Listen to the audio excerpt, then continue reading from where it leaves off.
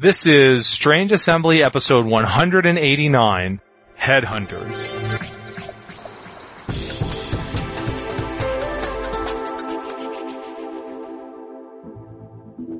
I'm Chris Stevenson, and this is Strange Assembly, your tabletop gaming podcast. You can find us on the web at www.strangeassembly.com. We are here today courtesy of Gutshot Games and the Jack Vassell Memorial Fund. You may remember last year we did a big introduction to Legend of the Five Rings episode.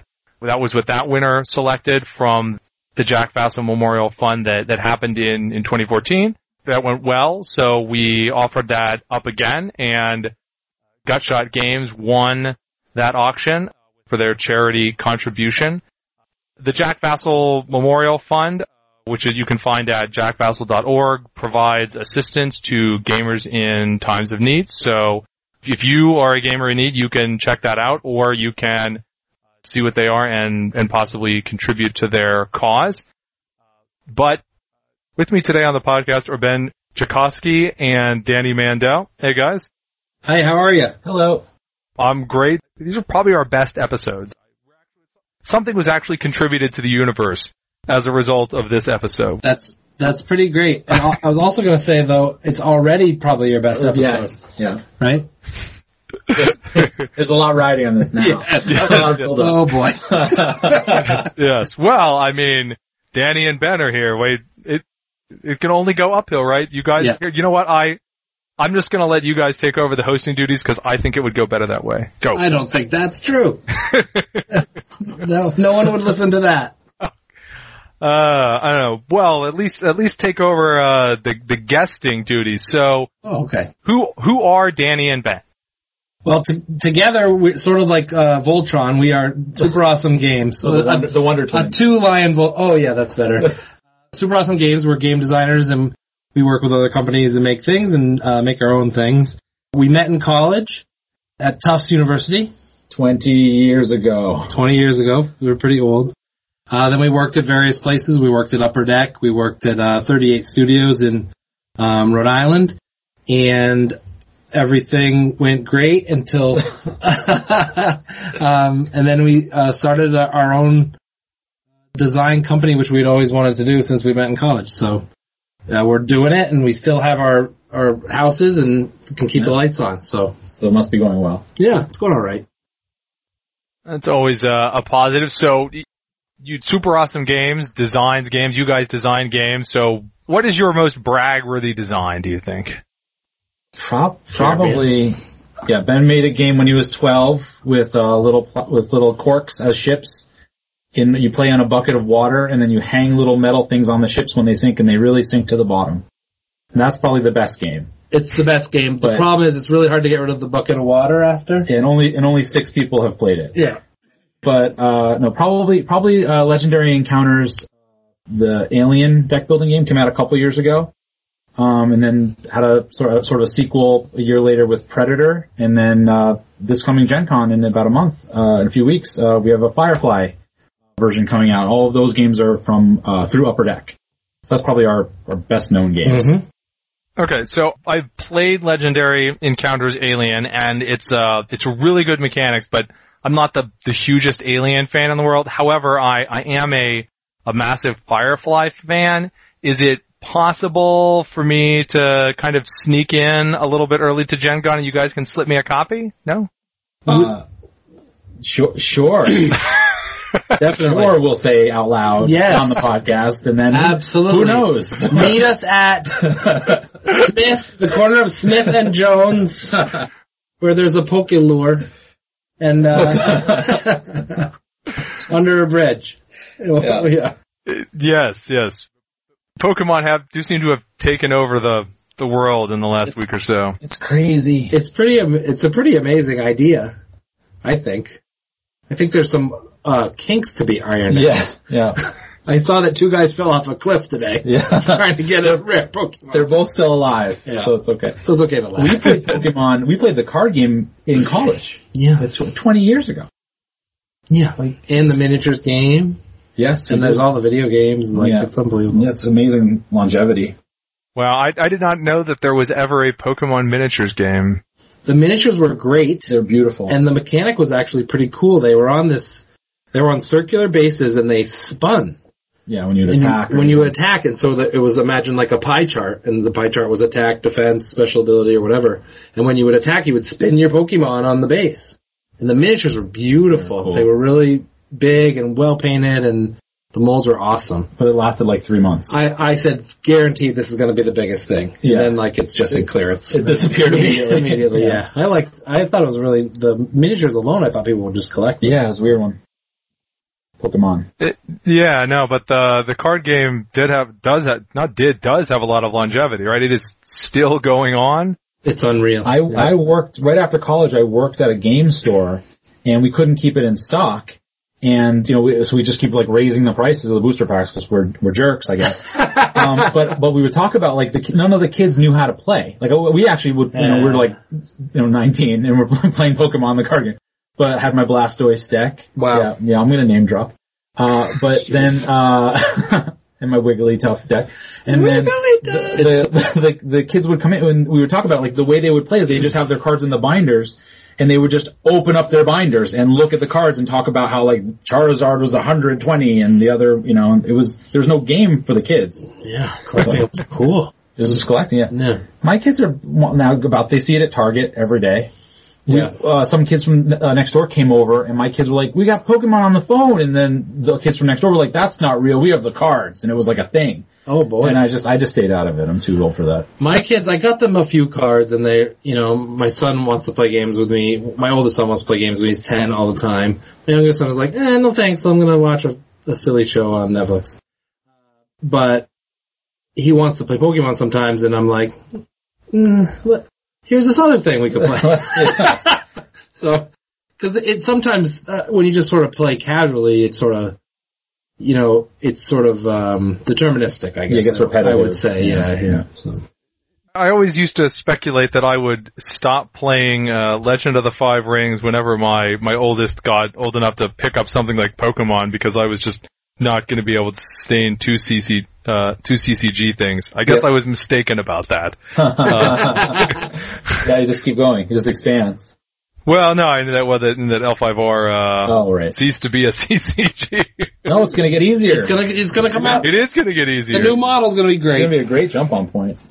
Yes, it will be, and it's so much easier to justify playing multiple of the expandable style things instead of multiple. See, I can spend $10 to $15 a month buying Star Wars LCG, even though I only play it every 2 months, right? It's hard to do that when you're dropping $150 at a time for a booster box. It's unbelievable. We go over, all our board games are expensible, so which is pretty sweet. So we keep track of them as we go. And my wife and my partner Danny are always like, "You're buying too many games. You're buying so many games." Yeah, he says we buy games, but he means he buys games. Yeah, but then it gets to the end of the year and it's nothing compared to what I spent on TCGs back in the day, and I have way more income now than I did as a college kid. So I don't know. Yeah. TCGs are insane. Yeah, the value for board games is just super high. Yep, or expandable card games. Yep.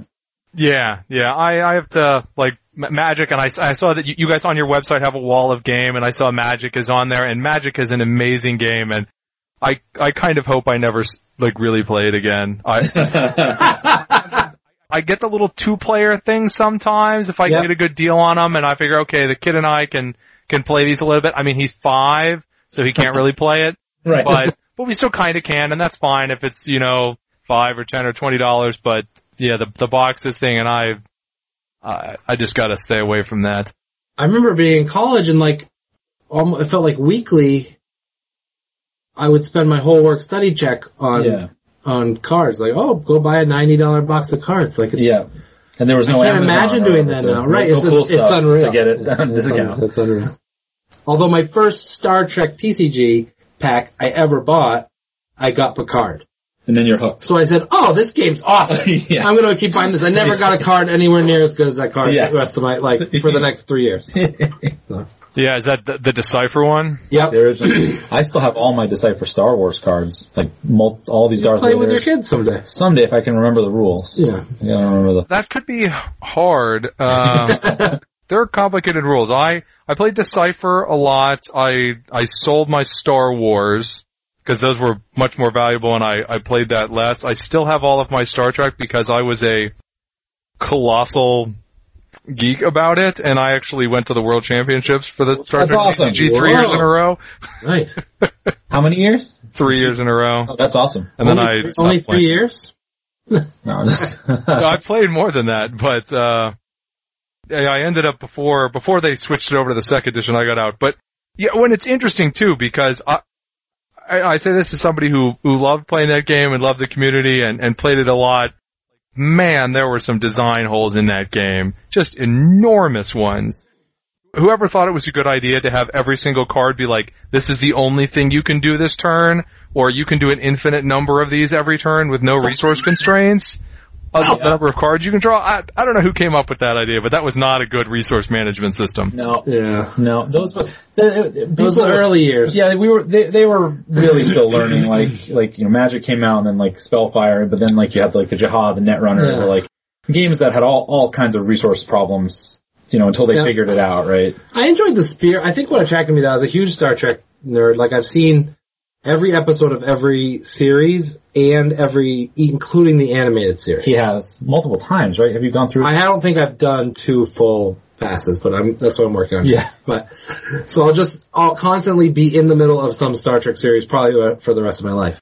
But what was so attractive is that it was so different, and they did try to capture the spirit. I mean, there was more combat than the average episode or whatever, but they did try to make a galaxy and you moved your ship around, and it felt very different than the sort of abstract combat of Magic or whatever. Yes, and they actually managed to handle the locations relatively well in that one. In something like a CCG, it seems to me that as soon as you add an element of position into the game, you have to start being very careful. The Star Wars, the CCG had more problems with that because it started to get very precise, like you're at the location, but then are you in this ship, or are you in that ship, or are you walking on the ground, or... Some locations had multiple locations within them, right? Yeah. You have the Death Star, different parts inside it or something. Like sites for people and then planets for ships. Whereas Trek seemed to be okay with that. I mean, you could have different people on specific ships if you had multiple ships at one location, but they seem to handle that relatively well. So, and they were different enough, both of their games were different enough that, unlike almost anything else, they did not get tagged by the WotC patent on Magic. Right, yes. They didn't really have any of that, I don't think, right? No, they almost, without paying attention to it, did once, and then they changed it quickly. When they released the first Contact set, they introduced these cards that had a mechanic they called Countdown, where it would be in play, it would have a number on it, it would be in play a certain number of turns. And in the original rule sheet, the way that you tracked it was by rotating the card 90 degrees each turn to show it, and then right after they released the expansion, they said, no, don't rotate the card, use tokens or a die. Yeah. Because they were scared, sure. Because tapping was the hook that, in Magic's patent that let them tag all the other CCG companies. So, yeah, it's funny. I don't know. So, okay, I mentioned that you had a wall of game, and I recognize all of the games on it except for Snorda. What is Snorda, and why is it an awesome game? So yeah, this is sort of like Ben and my, on our website. These are like games that we both really, really, really like. Because there's lots of games that I really like that Danny should like but doesn't, and there's lots of games that Danny does like but shouldn't. Right, but these. Yeah. What a jerk. But these are the ones that overlap, and we need to add more. We've played, more games since we've updated this thing. But Snorda is it out of the box? Is that out of the box game? Yeah. It's the people who make Apples to Apples. It's a kid's game, ultimately, and it's sort of, like, you've played like Slapjack, where you're flipping cards quickly, and then you sort of, when a certain condition is met, whoever grabs it first wins, or it's one of those games. But they do it with animals. And each person has an animal. And they have a little barn. And you have a little barn to hide your animals. So you have to sort of remember what everybody else's animal is, right? Everyone's different. So let's say, like, I'm a pig, and my sound, because you have to make a sound, obviously. That's how you sort of, like, buzz in. Yep. I'm a pig, I go oink oink, and Ben's a snake, and he goes... is a test. Very good, very good. So now you're playing. But that's not. But we're playing Slapjack, right? But it's more insidious than that. It's worth, and all the cards are animals that don't necessarily match the animals that Ben and I are. And if two people ever have the same animal showing, no matter what animal it is, you have to make the sound of the other player. So if Ben and I both have a dog showing, I have to see that Ben is the other person with a dog, and what animal is he? Oh, he's a snake, and then I have to go. And but inevitably he'll say woof or oink or something else. Or we're both staring at each other trying to remember what the other person's animal is. Yeah. So you can play without the barns, it's more for like little kids, and you're making cute noises and you're trying to pay attention. But my main experience with this game is me and Ben and two other like mid-30s guys playing around a table, like making animal sounds at each other as fast as you can to win the little mini contests. And we're just laughing hysterically. And then there's various times you have to switch what your animal is, and it just gets goofier and goofier. Playing games for me isn't always about laughing specifically. It's about having fun. But like, as far as like belly laughs go, this is maybe the number one game, the hardest I've ever laughed at. It's pretty funny. Yeah, it's pretty wonderful. And there's cards that will switch up which animals people have. So once you think you have everybody figured out. And it plays, it's one of those rare games that plays better with more people. Yeah. So, those are the reasons that we love it. Like, it's simple, it's hilarious. There's cute little animals. You can play with tons of people, and the components are great. Yeah, the components. The kids, like I have a 6-year-old and a 4-year-old. So they just like the animal. My son made a battle game version. We like fought each other. It was amazing. Your son's 10. Yeah. Right? Yeah. So that's why we like Snorda.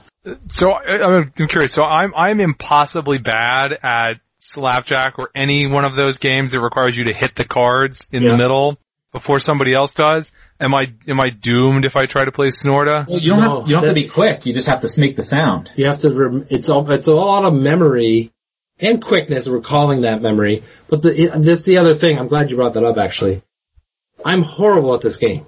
Horrible at the game, and I think it's a great sign of a game when you don't have to that your enjoyment doesn't derive just from winning the game. Like, you can just have a fun time because I'll go through 8 animals and be like, nope, it's none of those. And I just can't remember what it is. There's parts where two people, there's a battle going. One of the things we talk about all the time is are you invested during the game even when it's not your turn? Yeah. And obviously this game, your turns are pretty fast because you just flip a card.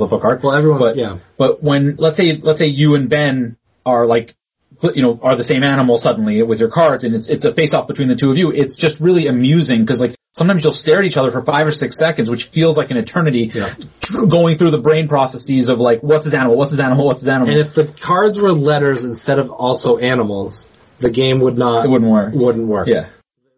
Your instinct is to, I match dogs, make a dog, what does a dog say? Woof, okay, make a dog sound. Right. No. That's not correct. Although it might be. Right, so it's even more. Yeah. But no, so you're not doomed. You have to sort of click your brain a certain way to process it. Almost ignore the form on the card. And match the color, and then don't think about what that animal is. And as Ben said, even if you are doomed, it's still fun. It is. And we do not work for them or any way affiliated with the game. And we designed that game in 2007. No. But that's why it's on our Hall of Game page. Okay. Well, we talked a little bit earlier about trading card games and expandable card games, and you guys in the past, I believe, or at least you, Ben, did you? I think both of you worked on a trading card game or another at the time. But we both have, yeah. Yeah, but Headhunters, the eponymous Headhunters for this episode, that is an expandable game. So what is different about designing for a trading card game or collectible card game or whatever you want to call it versus designing for an expandable game? That's a good question. You want to go from the CCG angle, and I'll say how this is different? Yeah, because Headhunters is it's not just, Ben will explain how it's sort of a minis game, that uses cards to drive the action. Talk about the blind reel, and I'll talk about I'm sorry, it is not, Headhunters is an expandable game, and is not an expandable, just a deck card game. Right. Sorry. Right. Well, the big thing, and it was funny, I was thinking about this when you were talking about Star Trek, is the designers have a lot more control. When we know, when we're doing it in here, we're going to do this fixed amount of cards, and we can really, play test and develop this together. We know that players will have all of these cards when they buy the product. as opposed to booster packs. And who knows, you might have one copy of a rare. Talk about like WoW. Oh yeah, right. So we used to work on the World of Warcraft trading card game, and there were commons, uncommons, rares, and then like epic rares that were super hard to find. So developing for that, it's just very different, where you have to sort of because you're not just making the game for the top players who want to buy all the cards. You're making the game for the casual players who just want to like check it out. There's also, aspects where, because you have like so many commons that like players, if they buy a lot of packs, they're going to have, multiple copies of these. You want to do stuff like, make, like limited formats, like sealed deck or booster draft. With the expandable format where you sort of go, all right, here's the fixed amount of cards. Like this is, something we work on, currently, the Versus system reboot, which is the, superheroes and the aliens and stuff. Which is expandable, not a TCG. Right. The old version was a TCG. The new version, is expandable. We just have a lot more control. We know, like, okay, this new set, you will get all the cards instantly. We don't have to worry about, scarcity or anything like that. And we can just sort of put in cards with that knowledge, basically. We don't have to worry about, like, this card doesn't do anything unless you have, 4 copies. That kind of thing. Do you want to? Yeah, and as far as something like Headhunters goes, or Versus, the number one thing I think, I guess the players might disagree, but is there's a lot less chaff, and I don't mean chaff in a bad way, but like, in WoW TCG, because of limited and because we had to have, it was random booster packs, there's a bunch of cards that are sort of limited in their use and maybe for limited, for sealed deck or for draft, that once you sort of, if you don't play limited, or once you sort of move past limited for that set, sort of just gather dust later. An expandable thing, like everything has to sort of pull its own weight because there aren't rarities, and everything needs to sort of do something a little less. So in some ways, it's less design space, I would say, because we can make more narrow cards in a TCG, right? You could make a card that refers to one, like make a card that we were talking about the other day, just does something with wands. Right. Like that card's not that useful for a lot of the classes in WoW, for example, but you could make that card. We wouldn't make that card in Versus necessarily because we want as many cards as possible to be useful for as many types of decks. And part of it is just like Ben's alluding to, is just the sheer volume of cards you have to make in a trading card game to sort of keep up and keep putting out, those kinds of expansions. We would make 800 plus cards a year. Yeah, whereas for WoW. With the expandable model, we can be more like Ben's saying, like we can be more precise, and these are exactly the cards we want. We don't have to put in sort of filler is not the right word because that's more for like limited play. But that's 800 unique cards, and then like for Versus, I think is 80 something. For a big set, unique cards, but you get 4 copies of all those cards. Yeah, which we also this is a side thing, but we want to. It's weird as the designers, like obviously we want to sell packs for we want the company to do well, but we mostly want the players to enjoy the game, and it's a lot easier to get like the full game into players' hands with the expandable model. Yep, and so in Headhunters, what we have is we think people are going to buy based on what their preference is. Headhunters has 10 different characters. And Head stands for heroes of every age and dimension, although there's some villains as well. So there's a Viking, there's a 19th century boxer, there's a robot assassin who just is a pacifist who doesn't want to fight anymore. But he still will. There's a witch bird who can turn into an owl, and she's a horrific person. We don't talk about her. There's an Anubis warrior from Egypt who has the head of a dog and the body of a man. There's an Amazon archer. So there's a lot of different, and there are 4 more. That was 6, I think.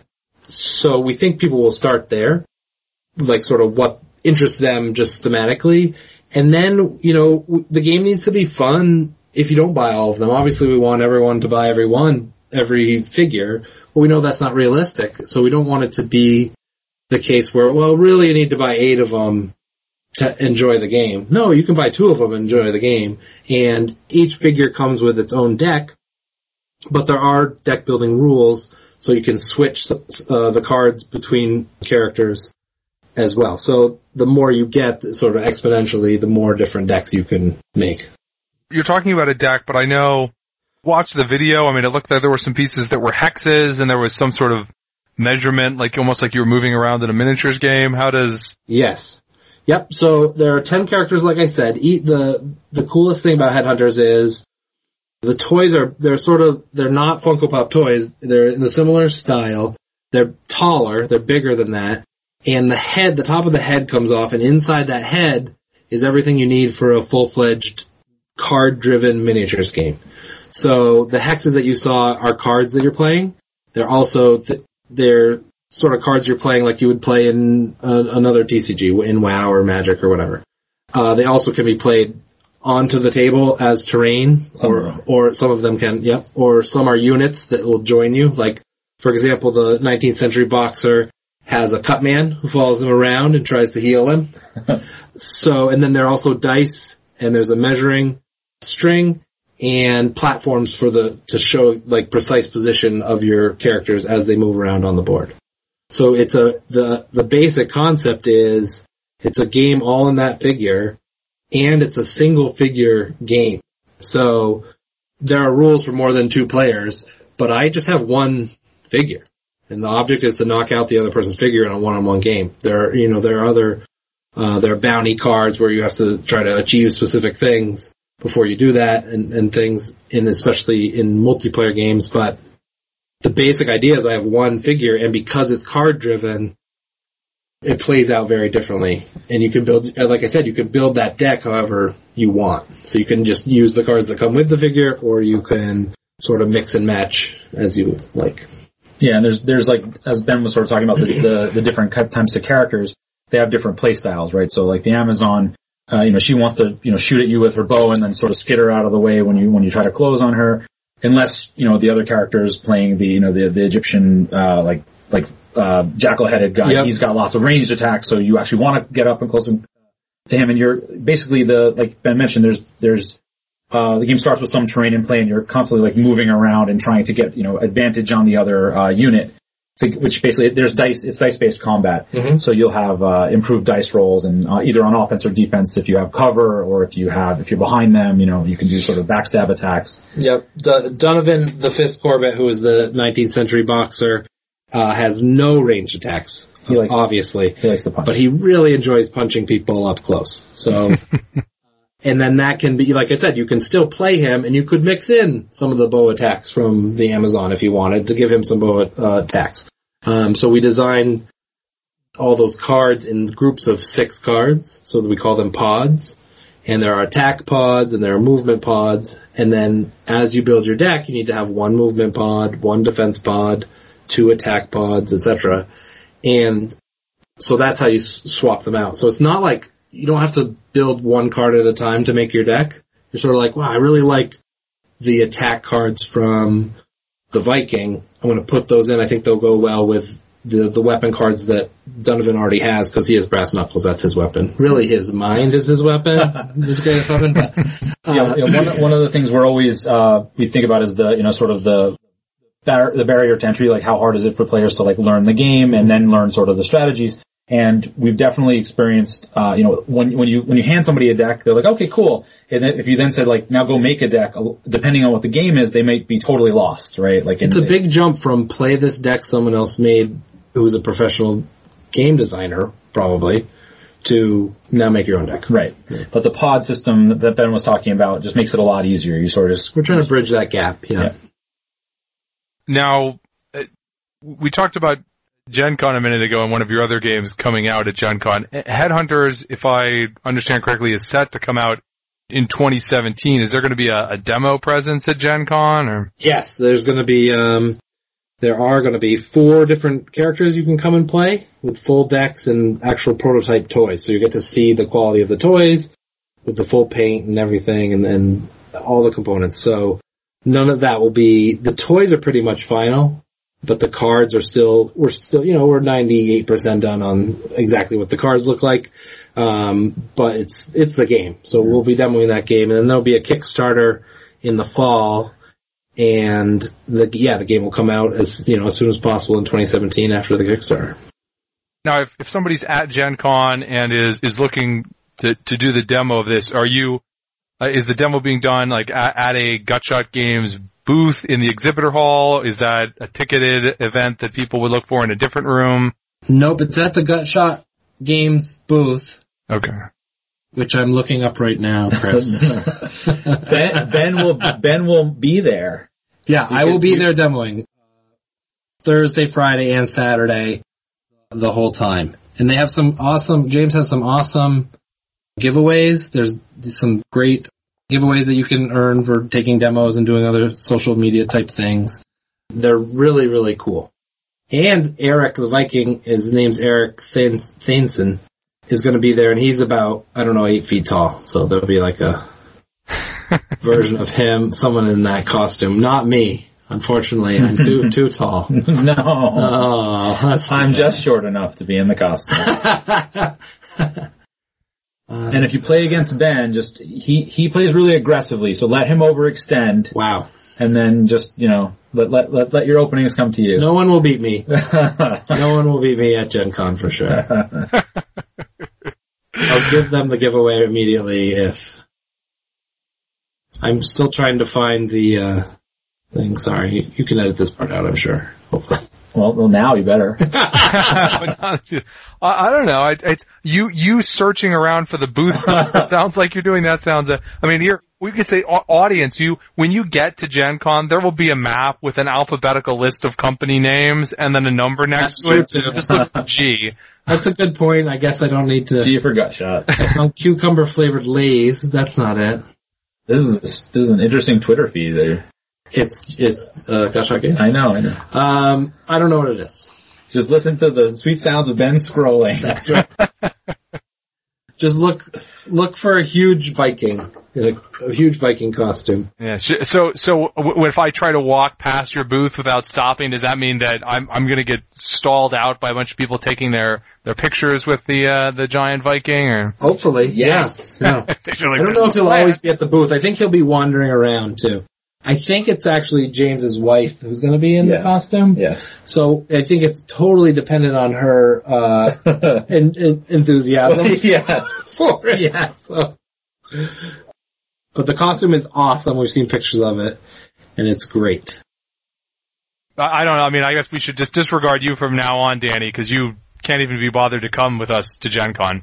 But he'll be there. I'll be wandering around. Oh, you'll be there. You just don't get stuck at the booth. So so now we know who is in charge. One of you gets to wander around. One of you gets stuck at the booth all day.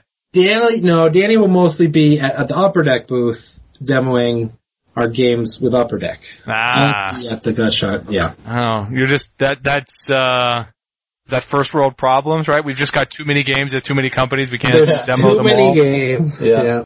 Oh yeah, we only have 3 coming out with Upper Deck. 3 with Upper Deck. Yeah. Yeah, we do it. We tend to do it by the leads. Ben and I, whenever we take on a project, we always have one of us be the lead, and that way that person can sort of run the show and settle arguments. And he's lead of. It's good to have a tie-breaking system when you have 2 people. Yeah. So you have to have some sort that way we don't go to bed mad, I guess. Yeah. But yeah, he's lead of Headhunters, so that's why he got to do that. Okay. Well, now I'm not just curious. So what is so if you said 3 from Upper Deck, that's Legendary Firefly? Yep. Probably another expansion or some sort of release for Versus. And what's the third thing? The Aliens. It's the Alien universe for Versus. Yep. Okay. What's the third game? Don't sound too excited about that. Yeah, Alien universe. Well, X-Men, they're cool. Firefly, like I said earlier, I don't dislike Alien, but, you can't be a fanboy for everything. That's true. That's fair. Yeah. I get nervous if someone says they like everything that you bring up. Yeah. That's right. I liked Aliens, and then we're gonna make the game, and then I watched a lot of Aliens. So now I know those movies, really well, Yeah, that's true. I got the name wrong on during a demo, and I got pounded on the internet. Curse you, internet. But the third one is The Crow, which is a board game based on the movie, the Brandon Lee movie. Okay. I like that film. I don't. I liked that movie a lot, actually. I forgot how much I liked it. Yes. And then I watched it many times. Yeah. You can tell the parts where he's not around anymore. Yes. But the movie is very tight and holds up, I think. The writing's cool. Really good. The world, there's a lot of good quotes. That's one of the things we look for when we're doing a licensed game is like, we need names for cards a lot of times. We need a lot of names for cards, and Crow has a ton, so. There are a massive amount of quotes that many of them can't be repeated on this podcast. Well, some are edited a little bit. Yeah. So. That one's fun because that one's not, that's not another Encounters game or a Versus expansion. That's a totally new game that Ben was lead of, but it's pretty cool. So I'll be demoing that too. Yeah, probably. Well, we'll see. I'm going to sneak away a few times to do some. Now, see, now I'm curious. I'm searching on BGG and it's not coming up. You got Upper Deck needs to update or maybe or somebody needs to fix the search algorithm because I'm searching on the Crow and I'm getting things like some 2005 game, some 1994 game with an average rating of 3.43. I hope that's not what you're remaking, or you're not remaking that. No, it's not on here yet. I don't even know what they've talked about yet, other than it's going to be there. He's done this. Jason's talked about it to some people. Yeah. If the person likes the movie, then the game will feel very natural, I think. Yeah. We tried. So I guess if you guys were at Gen Con and did not, suffer from having games designed to demo there, what would you want to go do at Gen Con if let off a leash? This year? Or any. I guess this year in particular, I would generally. go to the Gutshot Games booth. Yes. And check out Headhunters. It sounds great. I would take my picture with the Viking. My favorite thing is to walk the floor of the exhibit hall. We build in some time to do that. Like we'll be doing that mostly Sunday. I just like to see. I think the community at Gen Con is great. I think they run a great con. It's big. It's a lot of people, but we endured some Comic-Con, so it's nothing compared to Comic-Con. Gen Con's so much better than Comic-Con for games.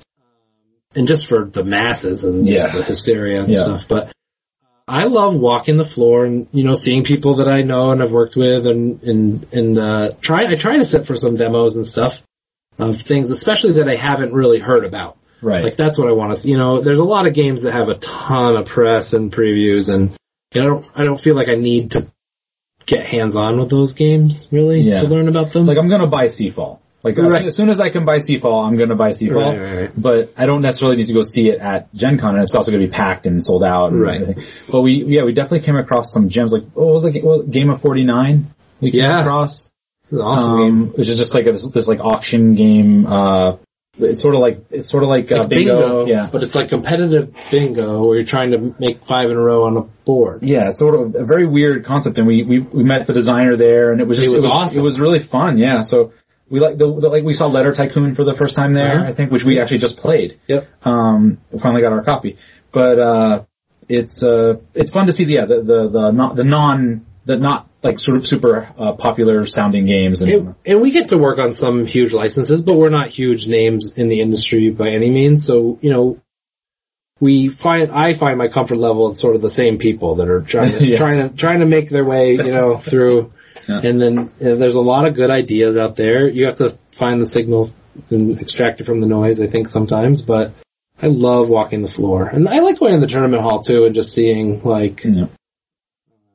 I just walk around and everyone always stares at me, but you're tall. I am tall, and I'm always dressed in a like an 8-foot Viking. costume. I do like the tournament hall. Well, there's something very gratifying about seeing a bunch of like tournament play, like people playing in a tournament of one of our games. Playing your games seriously, it's pretty cool. Yeah, that part's cool, especially until they go, what happens with this interaction? We go, oh god, let's go behind this curtain and figure it out. No. But it's cool, especially watching the top tables making plays that, are like really high level. Then I see like 5 moves ahead and Danny's like, oh my gosh. Yeah, amazing. But, I would actually, if I were totally just free for Gen Con, which I've never been. Take a nap. I would find out what's going on in all those other side rooms. Like they'll be like LARPing and like. I'd want to do True Dungeon again. I've only done that once. It was pretty fun. Have you done that, Chris? I have not. It's pretty cool. Jay, my one of my common partners in crime here, is doing that this year, and I said, "Oh, you should do this with." He's like, okay, but it's sold out everywhere." Oh, okay. Yeah, it's such a phenomenon now. When I did it, it was like people were like, "Oh, that's a neat idea," It was the first one. We did the spider one. The spider one. That was, I think, their second year. Yeah. They do have player elimination where you just stand and watch. Yeah, that's not good. Well, it's become a whole genre now, though. Now it's a whole with thing. Escape the Rooms and Five Wits and all those kinds of games. That's cool. So the 8-foot tall Viking is the 8-foot tall Viking your favorite character, or was that one it was easy to get an awesome costume for, or how is that selected as the iconic Gen Con presence? I think James, well, we talked about characters we wanted and that would play well in a demo based on their cards first. And we wanted to have a diverse group. That's one of the cool things about the 10 characters in general, is that they're very diverse. It's not 10 white men, you know? Yeah. And, we tried to do that, and we tried to represent groups that are underrepresented, I think, in my opinion, in games in general. Now that we're talking about the white man, the Viking, we felt like the Viking was super accessible to people, You'll know what you're looking at. Yeah, that's a Viking, right away, and you sort of get, okay, I'm supposed to just charge at you and bash you with my axe. And then after that, we wanted toys that would look good as prototypes to really get people excited, and he looks great. He has some nice detail on his helmet. And his face is really funny. He has a big mustache. And then I think after that, I'm not sure how he chose that for the costume. One day we just got pictures of this costume being made. Yes. We were not involved. And an email from James that said, this is going to have to stay in your room because I don't have room for it. Right. I don't know. Maybe his wife picked it or something. I'm not sure. But it is awesome looking. It is really great looking. Yeah, no, Gen Cons do seem to be a thing recently in gaming. We actually did an episode called Vikings earlier this year because we had, in relatively quick succession, played Blood Rage and Champions of Midgard and Raiders of the North Sea, plus TMG threw Bottle Cap Vikings in with my copy of Orleans Deluxe, so we played that too. Oh, wow. Yeah. They're like the new zombies. They're the new zombies, yeah. Yeah, I guess if somebody said Mars apparently maybe is the next big thematic thing. That's happening for sure. There's games that I see a press release or something and I'm thinking, that game already came out and it's just like has 3 of the same 4 words in the title or whatever, as Mars or Martians and a march and a mission to Mars and like Red Planet. Red, and it's red. Yeah. So yeah. Yeah, I know that when we sat down and one of the guys in my group got out Champions of Midgard and he described it, I'm like, wait, are you sure? Is that the game I just kickstarted? That sounds exactly like Raiders of the North Sea. And they don't play it all the same, but they're thematically the exact same thing. I had to go double check. What was the name of the thing I kickstarted? I didn't think that was it.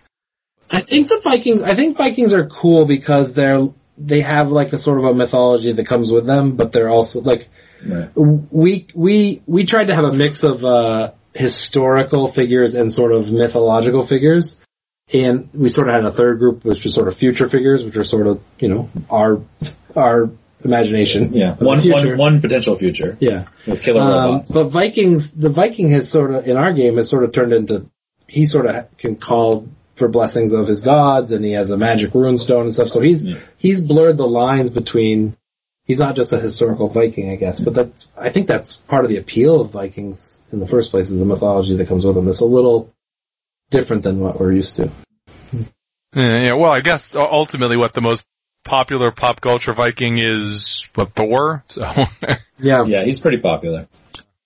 Chris Hemsworth has made him a lot more popular than he used to be. It's pretty amazing. That's who you need to come and get to wear the Eric the Viking. Oh, he's gonna be in it, actually. Yeah, that's the surprise. When you take his head off instead of a game, it's just Chris Hemsworth. Yeah. They blew most of the budget, but yeah. And he complains a lot, but it's in that delightful accent. And he plays like really defensively. When you play Headhunters against him. Yeah. But if you can get him angry, you wouldn't like him. No. That's a different character. No, that's a different. So, I actually wanted to ask you a little bit more about your description of the gameplay for Headhunters and the the first thing was a pretty narrow one. You talked about moving a figure around. Is your figure that you're talking about another one of the hexes, or does the space inside the big toy head contain a smaller figure that you move around on the table? No, you move around the big figure. The big figure. Okay. Yeah. So it's a miniature with quotes around it because it's a pretty big miniature. So yeah, you're moving that big figure around, and that's your figure that you're using to determine, if you're in range, if you have line of sight, if you have cover, etc. So you're moving this big toy around with his head, hopefully his or her head back on. Yeah. Back on. And you're moving that around to attack the other figure. And it looks cool when you're for people walking by the table and you see these big sort of toys, facing off, and it's striking. Yeah. Two related questions. How big are the hexes, and how much table space does this usually take up? Well, the game is 30 inches by 30 inches. You can play on bigger boards. Well, I often with miniatures games we play on whatever table we're on to sort of the space. The figure himself, we have a prototype here. I'm measuring, I don't remember. He's a little more than 5 inches tall. So they're pretty big. And the hexes fit inside, so he has sort of a hex head, if you can imagine.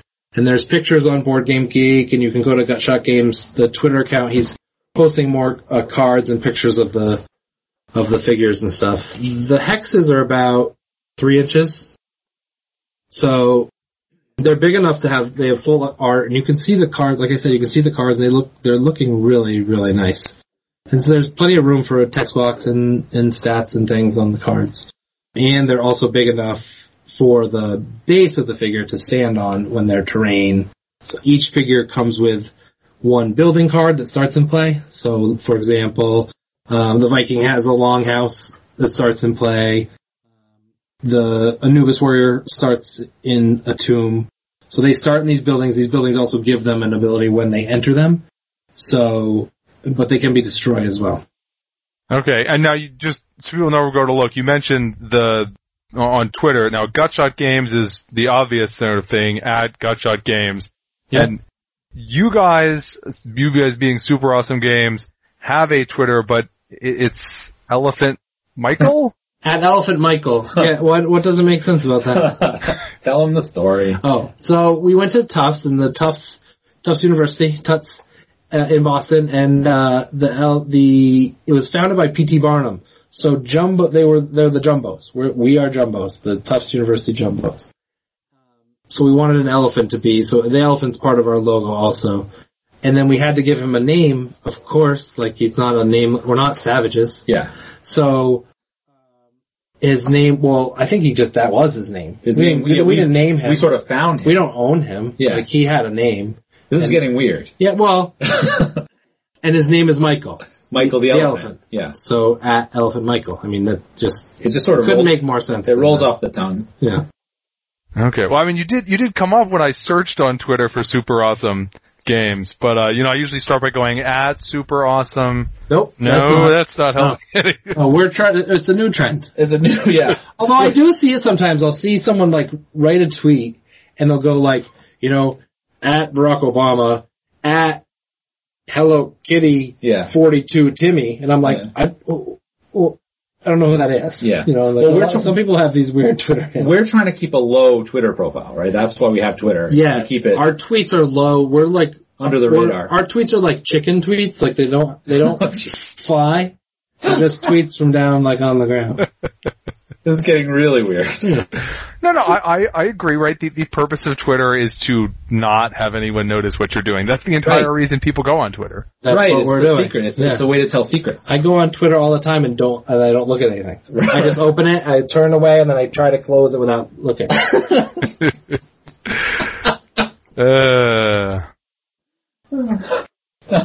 I'm looking at a tweet right now that has Lechuza cards and then art of Lechuza. She's a witch. Do we mention her? We did, right? She's the witch. You said that there was a winch, and then you said something about we shall not speak of her.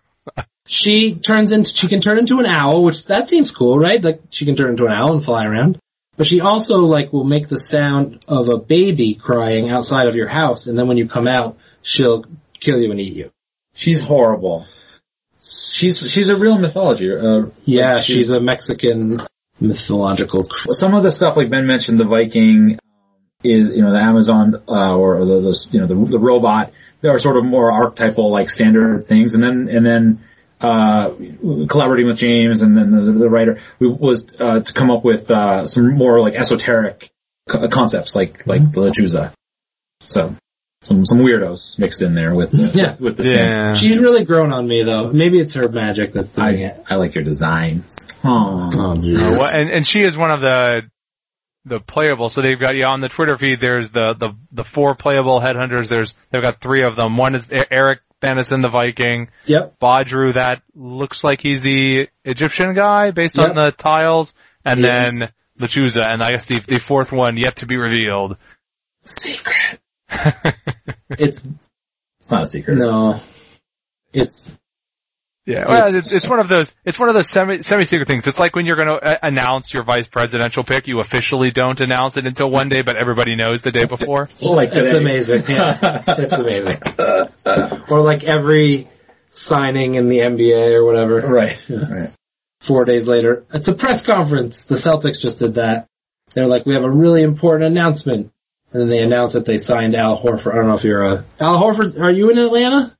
I am in Atlanta. You stole one. Do you follow basketball? In a vague way, so I can't say I'm outraged that like some Atlanta. No one in Atlanta seems to actually care about the Hawks. So, I mean, all right, fair enough. Well, thanks for Al Horford. But everyone knew about it 4 days, and they had a press conference. Like, oh my gosh, Al Horford. Yeah, we're up in New England, in case that's not clear. Oh yeah, you said you went to college in Boston. I guess I didn't know if you were still there. We're in Rhode Island now. Yep. But Little Rhodey, where there's lots of chickens actually. Rhodey Reds. Yes, and Rhode Island started out with a bunch of people from Massachusetts. So absolutely, yeah.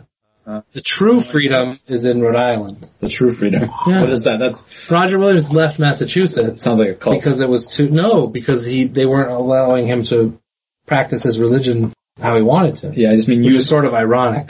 You sound like a cult. Oh, yes. When you make your big white eyes and the true yeah. freedom is here. Everyone come here. That's our next game. True freedom. If you send $1,000 to @ElephantMichael on Twitter, I will tell you the secret to the universe. Yes. Well, I suspect in the land of things that are completely irrelevant to everyone, I actually worked on a Supreme Court brief once that required me to research religion and establishment in the colonies and in the early United States. But I don't think that's why anyone tunes in to this show. I think that's interesting. Yes. I have a religion degree though, so that might be more interesting to me than I don't know. Yeah. I thought it was interesting enough to sort of study it for 4 years. Sort of. Mostly play Star Trek. Hi, Mom and Dad. And then I took it very seriously. Thank you. Yes. No, seriously. If it's a board game related legal thing, I feel a little bit. You can jump right on there, yeah. Freedom to do that, but did you talk about the Bang stuff or that or no? Has that not happened yet? Maybe. No, weirdly enough, Jay and I. So the ordering of this is this. As you notice at the top of this is episode 189. Episode 187 just came out, so we're recording this on the 14th. Episode 187 came out this morning.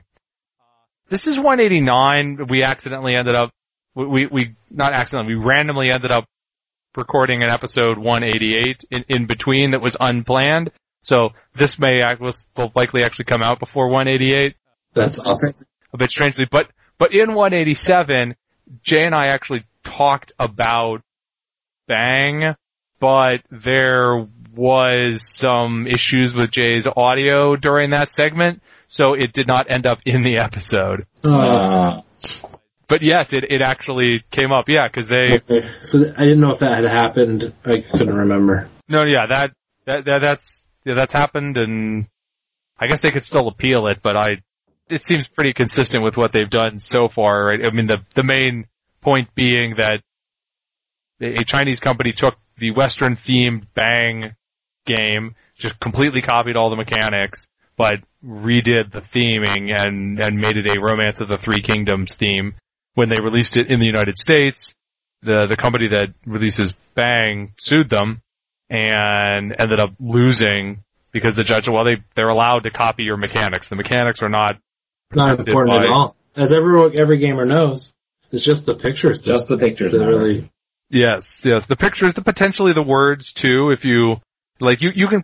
It's sort of interesting, right? The rules mechanics are not protected, but possibly if I just literally copied your rule book, then you could hit me with a copyright claim. Right. And I think names of cards and things are probably more protected. The name, yes. I mean, if they took the art is copyrighted. If they took the names, they probably didn't actually register trademarks in the names or something. But if you just listed all the names, then you'd probably be able to get them on a trademark, right? Well, I thought what's interesting with the Bang stuff is both sides admitted it was the same game. Is that normal? They said, right. They said, oh yeah, we're not debating that we totally ripped off we're debating whether we had the right to do that. Right. No, yeah. They, I don't think that's standard in. I was pretty surprised. This sort of thing. You said it. Which as a illegal professional, I say I applaud at least a litigant not pointlessly arguing. I mean, I guess you can go in there and try to say, no, we completely independently came up with exactly the same game. Right. I swear. Right. But they obviously copied it. So I mean, maybe it was just there were documents out there basically saying that they had copied it. Who knows? I mean, they may have, depending on the circumstance, especially since it was released in China. I think maybe 5 years before they actually released it in the United States, and right. China at least has a reputation for being less concerned about that. They may have just explicitly said when they released it, look, we took this awesome game and we made it for you guys. Yep. Yeah, it's true. I felt like it was weird, then I thought, I was trying to compare to movies or something that's sort of more mainstream. And I was like, no, but people just sort of remake, especially foreign movies as American movies, and they don't often aren't paying royalties or whatever. I don't know how it works. Right? I don't know, The Departed is just a remake of a... Internal Affairs. Yeah. I think that depends on how literally we're talking about it being a remake. I think because that is you're talking about the story then, and the story is a protectable creative element. If you have I equate the story to the mechanics of a board game, right? That's how I look at it. Maybe it's the rules of the board game. Yeah, they're not really the rules are a practical, functional thing, and you cannot you can't copyright something that's functional. You can't even, even the trade dress of something, which in a trade dress is, a trademark is something okay, here's a word or here's a symbol. Trade dress is the look and feel of a product. And so there have been litigation that goes around about if something about the product is functional, it cannot be trade dress. I see. In general terms. So, you have things there's this famous, I don't even remember what it was, but it was about some sort of sign that you put down that was designed, I think, to be hard to blow over. And, they'd say, it's part of our distinctive trade dress design to have these, dual springs on the back and the way they ended up suing somebody and they lost because the other side, no, the springs are functional. We use the springs because they're a good functional design. Right. So you can't, they're not patented, but it's. We used a sponge to soak up liquid. Well, yes. That's what sponges do. Yeah, I think on one of the recent 2 episodes ago on the Dice Tower, Jeff Engelstein actually talked about this, and I think his sort of take was my gut instinct as a designer was that this was an awful ruling. On the other hand, if this isn't the ruling, does the board game industry then become mired in lawsuits about exactly what counts and acceptable versus unacceptable copying? Does Kalis come and go, oh wait, all you guys who have worker placement games? Right. I don't know. So. That's a tricky one. Yeah. But, another legal, primer on Strange Assembly. Oh, also, by the way, none of you out there can in any way, shape, or form rely on anything I just said. Contact your or us. Wait, most of the stuff we said is true. Yeah. You can say whatever you want. I just, I didn't find that booth number, but it's 2862. 2862. Okay, so if you're going to Gen Con, you can check out the Gutshot Games booth. It's booth 2862. You'll have a nice map there. Once you're at Gen Con, you can see where, unless you happen to know where in the. Well, they've moved it to an even bigger space this year than it was before, right? I think so. I mean, it's just or they expanded into the football stadium, maybe. I did hear that they have done that. I think they actually have things over into, man, I'd say Gen Con has blown up. That makes it sound like it wasn't huge before, but man, it is getting there. So at the Gutshot Games booth at Gen Con, whether or not you're at Gen Con, it's anticipated that Headhunters is going to show up on Kickstarter later this year. Definitely this fall, yep. Okay. So, folks can check it out there and I will make sure that we throw something up on Strange Assembly since this is it's part of our Jack Vassal Memorial Fund service here. A little follow-up. Great charity. Amazing. Yep.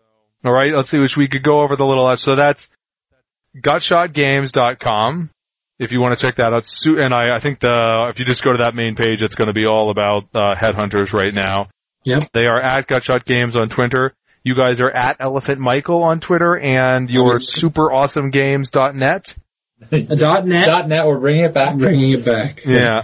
Because that way we capture a lot of interest. Yeah, because it's a with net. a net. Yeah. Right? That's not. Oh. No. So I think you're obligated to make some sort of Pokeball reference at this point. Yes. catch all of the Super Awesome Games. The Jack Vassal Memorial Fund, you can find more information at jackvassal.org. That's JACKVASEL.org. So, again, I just wanted to, I thank Tom Vassal for setting up the Memorial Fund and thank Gutshot Games for, contributing to that fund. Great job, James. Thanks, James. So, thanks everybody. You have been listening to Strange Assembly. You can find us on the web at www.strangeassembly.com. You can download the podcast there or on iTunes, Stitcher, or wherever fine podcasts may be found. You can visit us on social media. We're facebook.com/strangeassembly and at Strange Assembly on Twitter.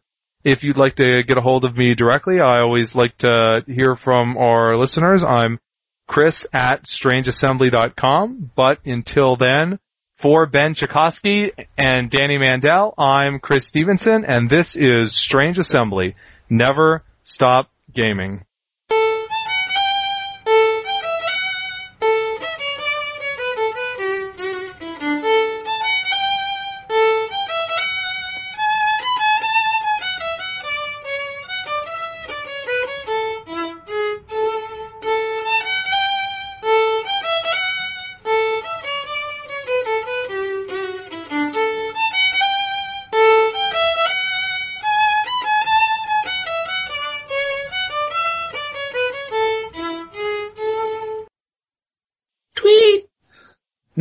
Tweet. No good. No good. You said do something weird.